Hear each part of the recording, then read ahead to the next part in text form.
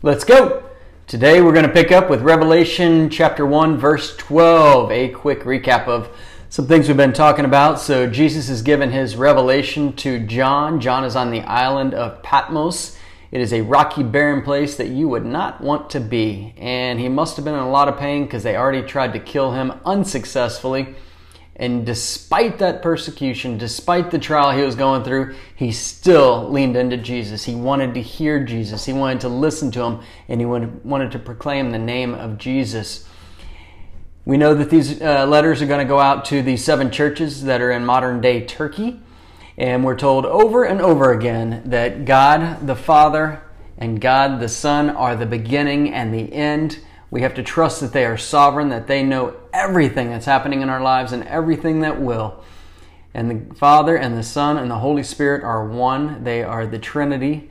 They have different roles, but they are equal.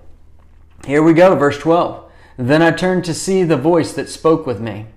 And having turned, I saw 7 golden lampstands. And in the midst of the 7 golden lampstands, one like the Son of Man, clothed with a garment down to the feet and girded about the chest with a golden band. Let's go to verse 12 again. Then I turned to see. So if we think back to the day, the Bible scholars of the day were wise men and told the wise men that the Messiah was to be born in Bethlehem, but they did not make the journey themselves. We have to be careful knowing something but not living for it. You may go to church, you may read the Bible and have knowledge, but if you don't have the love of Christ and share it with people, then it's a 100% complete waste. There's no purgatory, there's no second chances. This is the Super Bowl, and you get to be in the Super Bowl for maybe a couple of months or a couple of years. Right now, most of you listening to this are probably 2 decades to 8 decades into your big Super Bowl, and let's make sure it counts. At least let's finish strong. You can start right here and go strong from here on out. The thief on the cross, Jesus promised him. He said, today you will be with me in paradise. It wasn't about what he had done in a former part of his life. It was right there. He gave his life to Christ. So anyways, that little tangent right there. So he turned to see the voice that spoke with me. Vernon McGee says, John heard a voice like a war trumpet, and it spoke to him. When the Lord Jesus descends from heaven to remove his church from the earth, he will come with a shout. See 1 Thessalonians 4:16. It tells us about it. It actually says, for the Lord himself shall descend from heaven with a shout, with the voice of an archangel, and with the trump of God, and the dead in Christ shall rise first. His voice will be like the voice of an archangel. His voice will be like a trumpet because it is identified here just as that. But it will be Christ's own voice. He's not going to need any archangel to help him raise his own from the dead. So we've got the rapture in mind in that voice right there that spoke with me. And having turned, I saw 7 golden lampstands. The 7 golden lampstands refer to the golden lampstands of Exodus 25, which with 3 lamps on each side of a main stem speak both of John 15, where Jesus said, I am the vine and you are the branches, and of John 8, where he declared himself to be the light of the world. As seen in Matthew 5, we are to let our light shine as well, which can only happen if we stay connected to the stem of the candlestick, the true vine, Jesus Christ. Notice also that the candlestick is made of gold, which speaks of divinity, because it was not molten gold, melted. It was one piece of beaten gold, because Jesus was beaten, that we might be included with him in the lampstand. Those were the commentary of John Corson, and I think they are just so right on.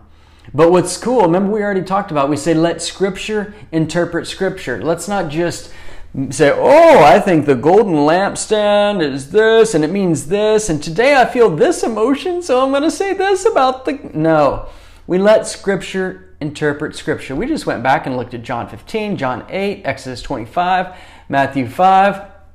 But if we fast forward to Revelation chapter 1, same chapter we're in, go to verse 20, Jesus actually defines the golden lampstands for us, so we don't have to do any guessing. Isn't that cool? So it says, I saw the 7 golden lampstands, and in the midst of the 7 lampstands, one like the Son of Man, clothed with a garment down to the feet. So he had a garment on. The garment speaks of priesthood. You can see Exodus 28:42.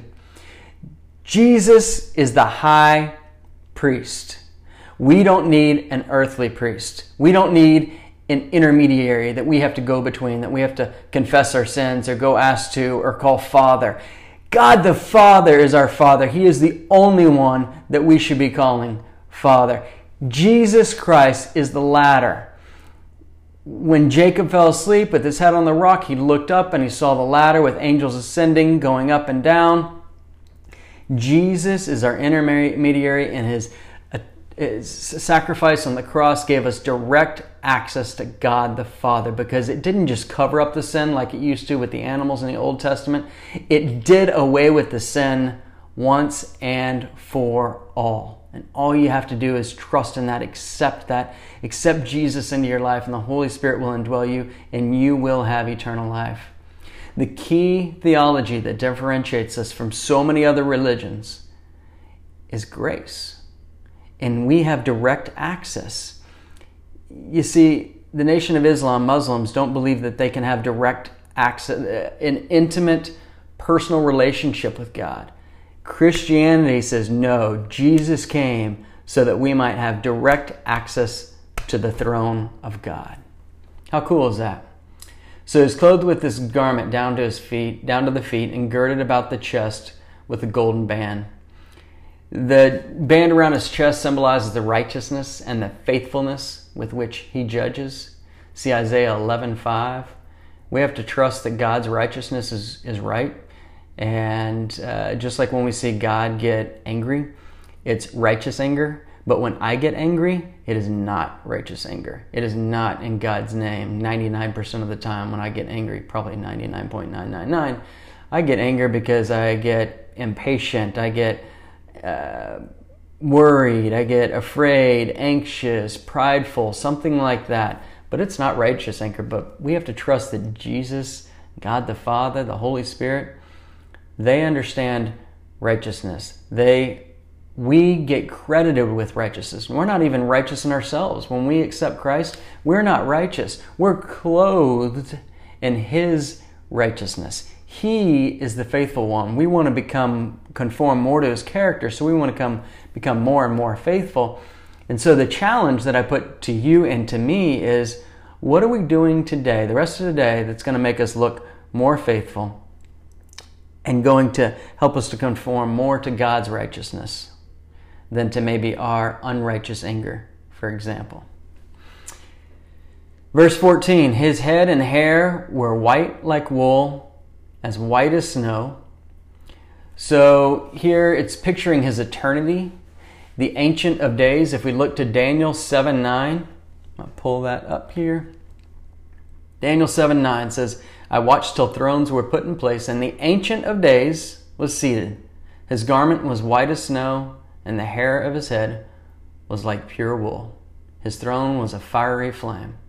So you see, we can go, that's the cool thing about Revelation. It really touches on so many different books of the Bible. Here we're going back to Daniel, and we'll do that again throughout Revelation and Ezekiel and lots of other great books.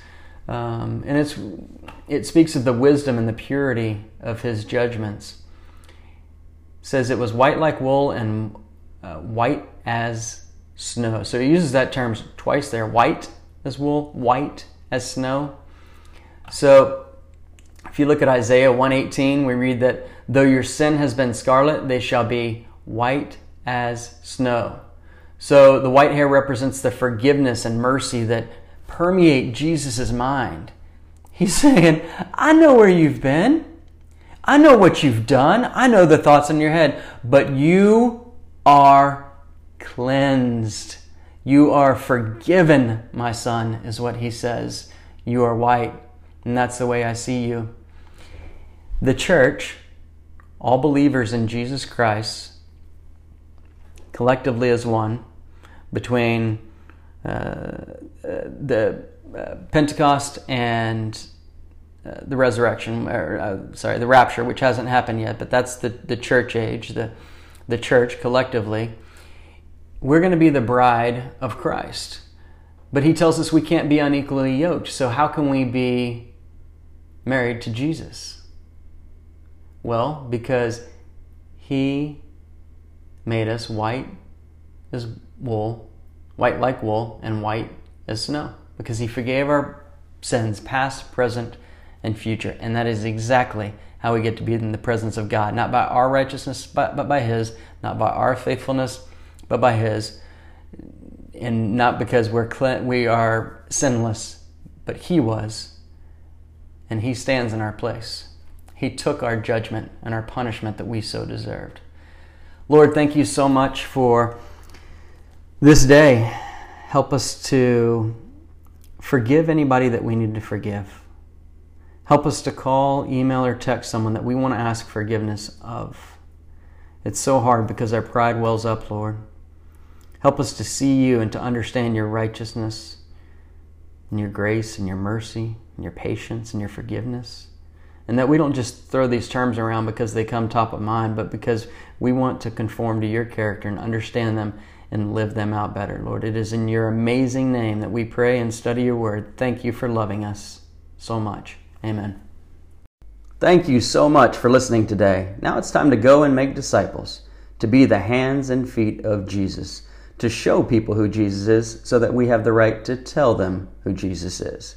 I'd encourage you to share this by social media, text, or email with someone who you think could benefit from learning more about the Word of God. Have a blessed day.